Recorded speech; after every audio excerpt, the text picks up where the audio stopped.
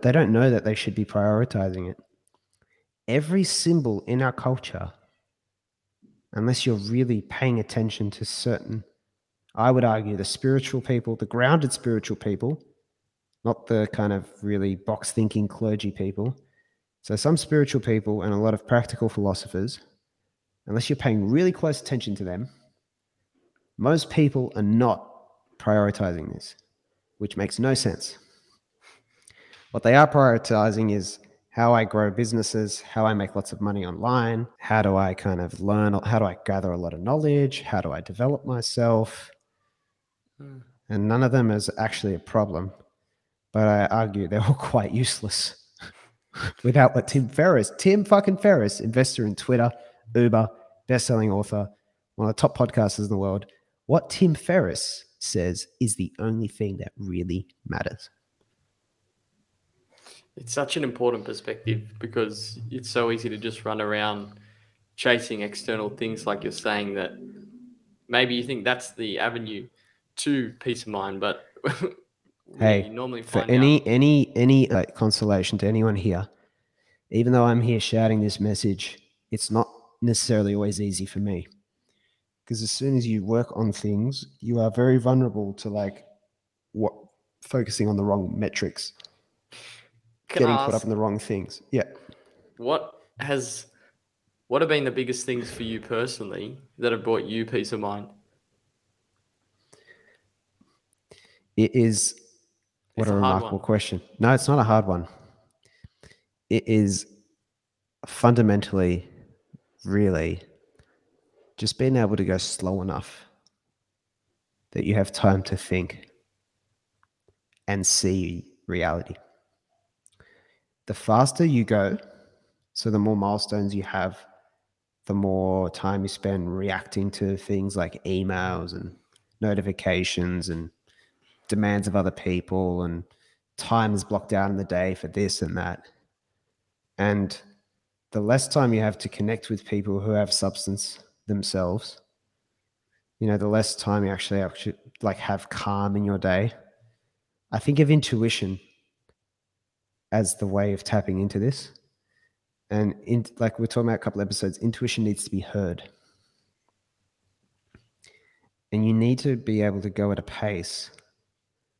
But also, and then there are a certain set of activities for different people, they differ, that plug you into, I think of it like Avatar, the film, the James Cameron, and the big thing they have that plugs them into Awa. They plug their ponytail or whatever it is into the earth, and it connects in. And it's that idea of being plugged into you feel like you're connected. And so for me, I never shut up about it. It's writing. For you, I think it's podcasting and running and the conversations you have at work a lot of the time. And it's those things, because this is essentially a feeling. It's very easy to self-diagnose. And Tim Ferriss has already given it to you. How do you feel in the morning? Do you rush to check the phone? And I think the rush to check the phone is dopamine, the excitement drug, essentially like trying to get a dopamine response. And if you're already starting on a backwards step, if that's the way you wake up. So funny that you say that, like, because I'm just thinking back to a particular moment of peace of mind versus, I don't know, sort of like pleasure. Yeah. After a marathon where you've done really well, your legs are in absolute trouble. The endorphins flood. Yeah. And it's like not even just pleasure. It's like, because you're reflecting back on the past 16 weeks of training, all that you went through, all of the training sessions you've done with friends. It's like, I don't know, it just comes back to you. And that's the piece that to me feels like peace of mind. I have a good friend, Athena Sayako, has a great YouTube channel. And she's got these cards, like palm cards, and they're 4 reminders. She goes, these are things I need to be reminded. And I go, what are they? And she goes, things like you have everything you need. Reminding yourself, you have everything you need. And the solution is normally going for a walk outside. Most things that go wrong in your day are cured by a 1 hour walk outside somewhere green. Yeah, I remember. Fucking hell. It Like, is. wait, no. But this big problem, Joe, you have everything you need. The hardest one to hear, the hardest one by far, is that you are enough right now. That's the hardest one. That's People very easy to go over your head. There's a because when you hear that, you're thinking, well, am I, as in like you can say maybe that's a cop out to not get better. Do you know what I mean? Okay, I love this, you know. What? That's the first thing that Okay, but I can think of as an hey, objection. look, I run a community called the Conscious Student. So this is a fascinating one. What to you is the idea of self-improvement and the drive to be better?